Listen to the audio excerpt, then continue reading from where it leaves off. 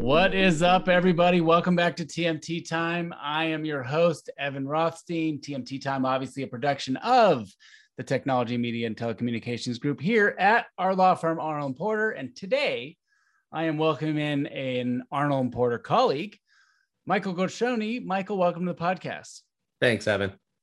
Michael is coming in to talk to us about something that you are all reading about, potentially all thinking about, but many of you know very little about. In fact, some of you may not know what the hell they are. And of course, I'm talking about NFTs. So Michael, why don't you tell us why you're the person that I brought in here to talk about NFTs? Sure. Well, first of all, and I think you probably know this already just from our own conversations, but I've been spending way too much time and money buying internet pictures, period. But part of that is it's like a really interesting space. Something I've been looking into for a while now. And it's like a legal wasteland, right? It's like all like barren Wild West. Nobody knows what's going on.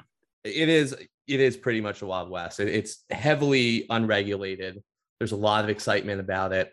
And the legal issues that come up potentially in the NFT space is really, really broad. I mean, down to when you buy and sell an NFT, what are you getting with it? If you buy and sell an NFT, are there certain tax concerns that you should be concerned with? Is it a security is one question that gets brought up a lot. So yeah, it's a really, really interesting space and something I've been digging into for a while now.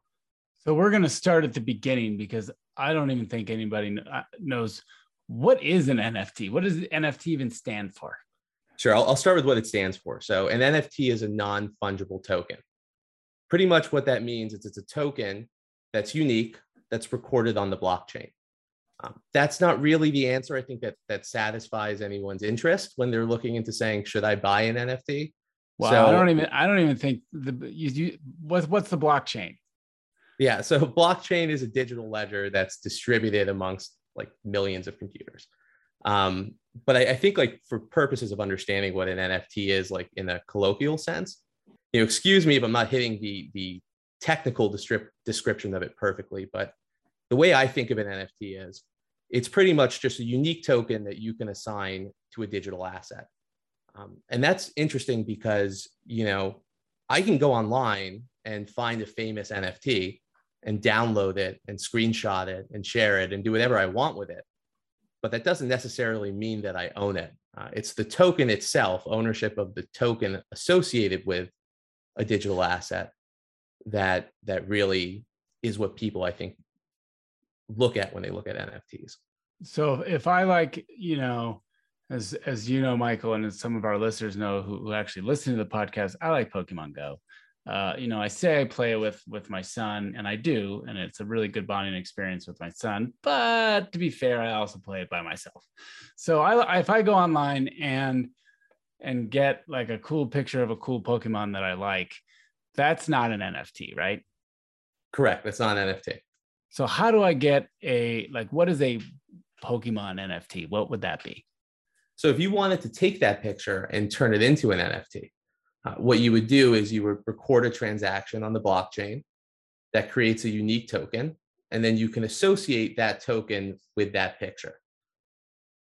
And how does someone see that? Like what kind of rights or benefits are included if I was to buy a Pokemon NFT, or if I was to create one like you just said? Well, if you were to create one, it's really pretty much in your control as to what rights that you would convey along with it. If you were to buy one, and this is where it gets a little bit more complicated, it depends on what types of representations are made and if those representations were made sufficiently to convey any particular right. So if we start off with the example of you created an NFT, right? Let's say you own the copyright in the underlying art. That's not necessarily transferred, for example, if you were to sell it to somebody else, unless you wanted it to be. And if you wanted it to be, you'd have to make it clear either in the smart contract or some other instrument that provides that you're transferring your copyright along with the image. I want to do like an example, like, if I wanted to buy an NFT, of a cool, and we'll use my Nerd Alert Pokemon Gyarados NFT, and I buy one, like, where am I buying it? how do I do that? You said, smart contract. I don't know what the heck a smart contract is. Walk us through like how it actually would work. Sure. So first of all, there are a number of different marketplaces where you can purchase NFTs. And you can even purchase an NFT directly from a contract itself by, let me answer your question before I get too far in the weeds there, because it is easy to get into the weeds on this issue. So let's start with just the marketplace.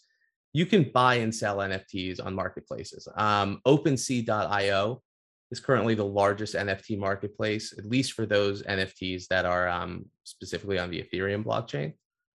When you say marketplace, you mean like, and it's like a website, it's like Amazon, but that sells NFTs. Correct. Yeah, it's literally like a store. You go online, you search for what you want. There are, I don't want to use the term storefronts, but in effect, storefronts, I mean, certain people might be selling collections and you can buy directly from there.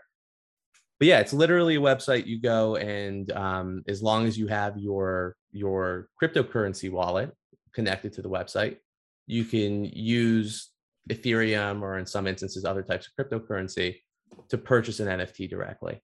Okay. So then walk us through how you do it and like what you pay and how you pay. Like, is it dollars? Like, how does it work? Yeah. So in general, there are some exceptions to this, but in general, NFTs are purchased on, for example, OpenSea using Ethereum. So Ethereum is a type of cryptocurrency. It's similar to Bitcoin, for example. It's just a fungible token. It's recorded on the blockchain. And what you would do is you would purchase Ethereum. You'd put Ethereum into your cryptocurrency wallet. That could be done directly from the wallet itself. For example, I use MetaMask, and MetaMask actually has the option to use Apple Pay, for example, to purchase Ethereum and put it directly in your wallet. And then from there, there's a buy button underneath something that you might like to purchase. And if you have enough Ethereum in your wallet, then you can just go ahead and purchase the NFT directly on the OpenSea website.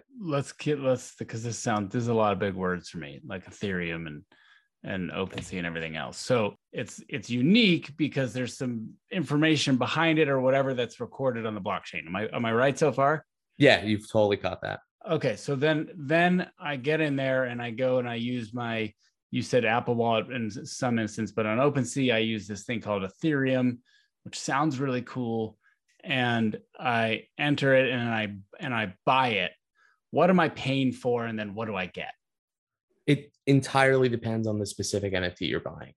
Most of the time you're buying the art, so to say, right? So you find an NFT that you like in particular, and you want to purchase it, much like you go out and purchase a painting, right? In some instances, however, there are other things that can be associated with the NFT. So it's really a case-by-case basis. And those use cases can get a little crazy. So for example, I read recently that there's a restaurant in New York that you can only go to if you own one of that restaurant's NFTs. Or you could purchase an NFT that could later be used to redeem or forge is typically the term that's used, physical items. So physical t-shirts, sweaters, paintings. In other instances, you can forge, like not copy, like I'm forging a speech, but forge like I'm making like out of iron. Exactly. Yeah, that's the terminology that's generally used. All right. So I have this NFT and I forge it. What do I do with it? So let's say I make a t-shirt, or let's say, I want to get rid of this NFT that I just bought, and I bought a Pokemon Gyarados one, and I'm like, ooh, that's really cool. Charizard one, and me and the rest of my nerd friends get on there. How do I sell it or like trade it? Like, what do you do with it? You could sell it on the marketplace just as easily as you can purchase it. And again, I mean, there's a number of different marketplaces and there's a number of different ways to transfer these assets. So I'm using OpenSea as an example because that's the most widely used one. But any particular like instructions of how to go about doing that is something you can find on their website. But in general, you can just go ahead and click a button that says sell and put in the parameters, the price, and so forth, and it'll go ahead and you'll be able to sell your NFT. Do people make money doing this? People make a lot of money doing this, like a crazy amount of money doing this.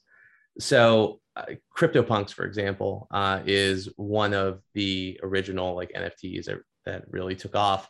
And I think the buy-in for that right now is in the hundreds of thousands of dollars. Some of them have gone for millions of dollars. And it's a 2D pixelated picture, you know?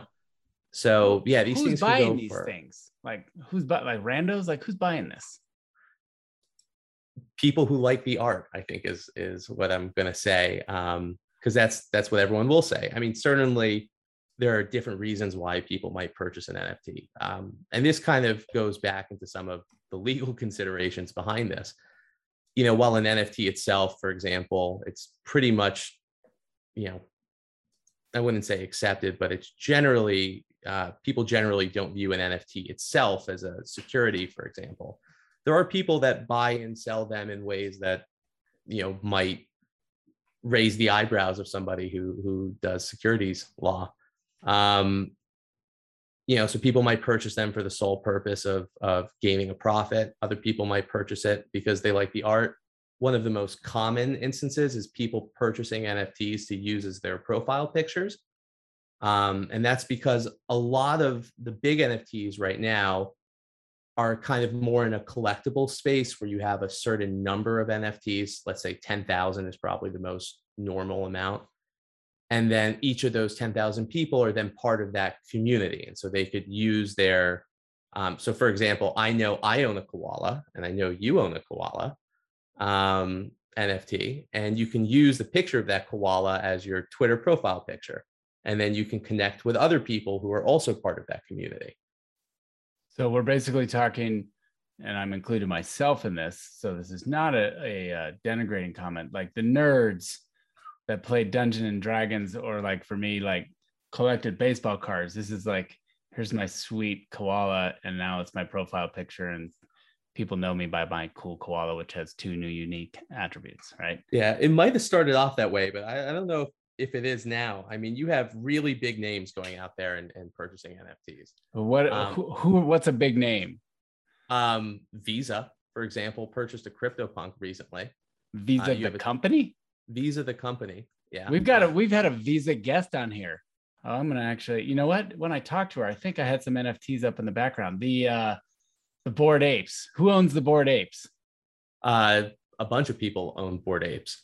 I couldn't tell you specifically. I heard that Steph Curry, NBA superstar, may be the proud owner of a Bored Ape.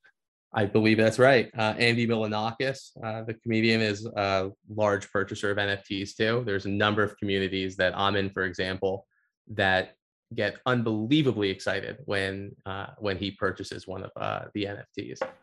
But you name it. I mean, it's something that people are really getting into. It's a really, I think, fun way to do collectibles and to have art. So like, tell our listeners a little bit about the marketplace, just because, you know, I joke a lot about nerd stuff and I nerd out on this podcast all the time, but this really isn't just for nerds, right? Isn't there like a huge market for NFTs? A huge market. In August alone, OpenSea, the marketplace I was telling you about, recorded $3.4 billion in transaction volume.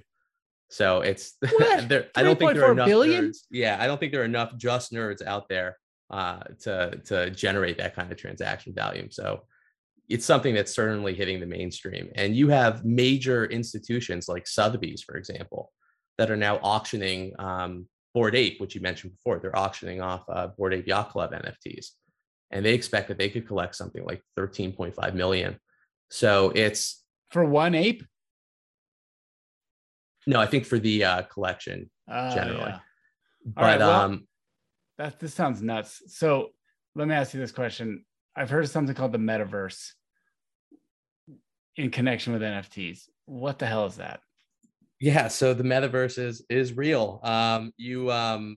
There's a number of different sandboxes, playgrounds, like online areas where people can kind of, almost like in a video game sense, meet each other with their avatars and whatever. And one example that I think is pretty prominent is that of Decentraland.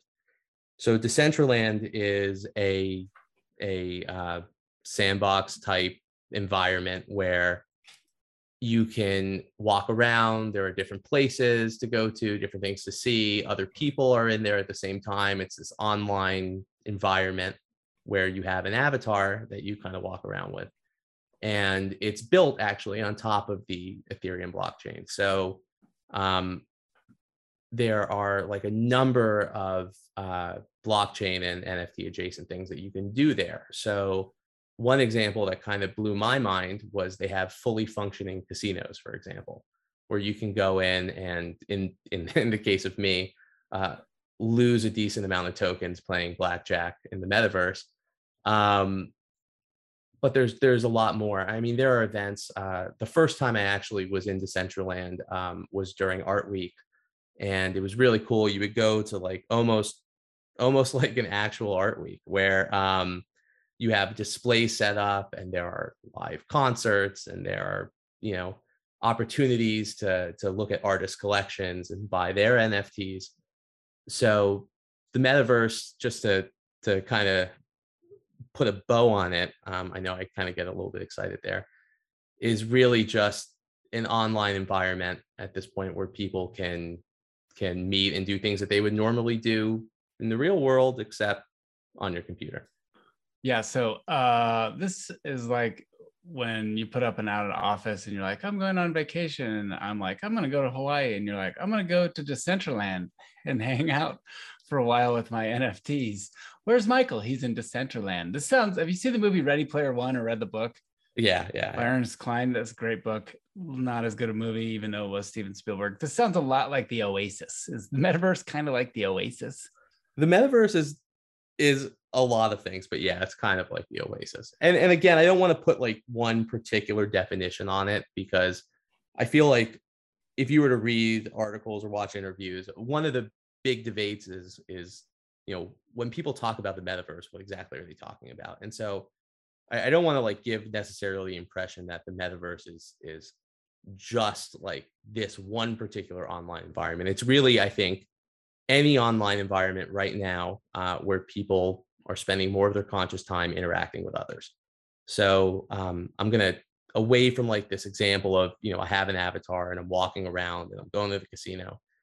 I would consider other games and applications part of the metaverse too. So, you know, while we're on the gambling front, we could talk about horse racing a little bit. There's this thing called Zed Run, for example, which I'd also consider to be a metaverse, depending on the definition of it. But Zed Run is an online game or environment, I guess you could say, where people buy NFT racehorses. They can breed NFT racehorses. They can race NFT racehorses for, you know, actual money, cryptocurrency, but same thing. And yeah, it's incredible the different types of applications that are out there. So I need to like install more child locks on my iPhones and iPads and computers, because my 13-year-old is going to be buying an NFT racehorse with my money and racing them. Is that what's going to happen? Yeah, and I would go ahead and do that quick, because some of these racehorses have sold for, you know, over $100,000, and that would be what one charge that would definitely raise the eyebrows a bit, I think. So these NFT racehorses, like, are they have speed? Like, what do? You watch them in the metaverse and they race against, like mine would race against somebody else's NFT racehorse. How do you know whose is faster? So each one actually has its own attributes that could impact, you know, it's how it races. And so there is an element of, did I get a horse that's better than your horse? But yes, you can race them just like you would go to watch a racetrack in real life. Even as a passive observer, you can go on their website and watch races in real time. I feel like people are going to be this. I mentioned the Oasis earlier. This is where the world is going. This is both awesome but scary and concerning a little bit. So I read something about using NFTs, or NFTs being related to crypto domain names. What is that? Yeah, so crypto domain names is a really interesting and kind of, in my opinion, a terrifying use case in some instances, at least as a lawyer, for NFTs. So a crypto domain name primarily has two functions, and it's going to be really similar to the types of domain names that you're already thinking of when you think about domain names, like www.something.com. But what a crypto domain name is, it's basically an address that you can use in place of your generated cryptocurrency address. So when you create a cryptocurrency wallet, you're going to have an address that's very difficult to read and memorize. And it's going to be, 26 or longer digits long. It might look something like 0x93CBEA and so on and so on and so on. And when you want to do a transaction with an NFT, obviously you need to know where you're sending something. Where am I sending money? Where am I sending an NFT in particular? And so in that regard, crypto domains have like a really useful application. That's, it's hard for me to make sure that I type in this address absolutely perfectly. And so why not allow somebody to associate a different name with their wallet? For example, I could change my wallet to michaelgershoni.eth or michaelgershoni.crypto. And so they've created basically domain names that can be used for that purpose. Where it gets a little bit scary, at least from, I think, to businesses or from a legal perspective, is just like you had cyber squatters on the internet, you now have the opportunity to have cyber squatters on both decentralized applications, websites, and in the NFT world generally, or in the crypto world generally. All right. So you're a lawyer, obviously, and an NFT aficionado. What are some of the legal implications or considerations around this NFT space? Sure. Since we mentioned crypto domain names, I'll start there. Obviously, there's like a potential concern for fraud if someone was to obtain a crypto domain name, for example, in a company's name, and use it to try and get people to send them cryptocurrencies or other things. So, for example, I pulled up just recently online. AmexCardServices.crypto, for example, is currently selling for $1 million. So you can imagine that somebody who owns that domain name, if they intended to defraud somebody, could send out a text message to people saying, "This is Amex. Please send me $1,000 to this address, AmexCardServices.crypto." So that's obviously a huge, at least in my opinion, concern. Both actually for not just private companies, but also for the federal government. If you look, IRS-gov.crypto, for example, is also something that has been claimed by somebody who is trying to now sell it for $10.7 million, if I'm reading that correctly. Wow. Yeah. But obviously the same fraud concerns kind of apply there. But on the day-to-day type of NFT issues, the really important things I think to focus on initially, particularly for companies that are getting into the space, is making sure that their base documents are good to go. So like, do you have a terms of services that is written in a way that addresses NFT specific issues? Some of those issues could be, for example, is NFT clearly defined in the terms of services? And anyone who watches Saturday Night Live might recall the clip where Elon Musk was on and they kept asking him, "What is an NFT?" And he'd answer. And then the next question would be, "Okay, so what is an NFT?" So it seems like maybe a little trivial, but it's maybe some of our listeners are still wondering that, 30 minutes into the podcast. Yeah, I mean, this conversation, like anything else, the conversation just takes off quick. But yeah, so it sounds like a trivial thing. Like, okay, I'll throw in a definition of what an NFT is in my terms of services. But it's important that you described it in a way that's going to actually be meaningful. So you have your terms of services issues there. Other things that people really need to consider, because I think there's a lot of confusion about this, at least with respect to purchasers of NFTs, is what rights are being transferred with your NFTs, if any. And if you do intend to distribute rights, or even if you don't intend to distribute particular rights, those are the types of things that really should be mapped out in a very clear and thoughtful way, not just in your terms of services, but also in the, and I know we mentioned this earlier, but also in the smart contract, which is basically the mechanism used to record a transaction on the blockchain. All right. Well, at the end of every podcast, I usually ask the guests, like, what do they do for fun? Sometimes it's Netflix-based questions or vacations. So for this one, though, I'm going to go in a different direction, and I want to hear a little bit about the NFTs that you are following or that you have purchased and how you have made out so far. Yeah. So like everyone else, I think that has bought or sold an NFT, I wish I bought and sold them earlier. I would love to have a CryptoPunk or a Bored Ape in my wallet, but I don't. I'll freely admit that.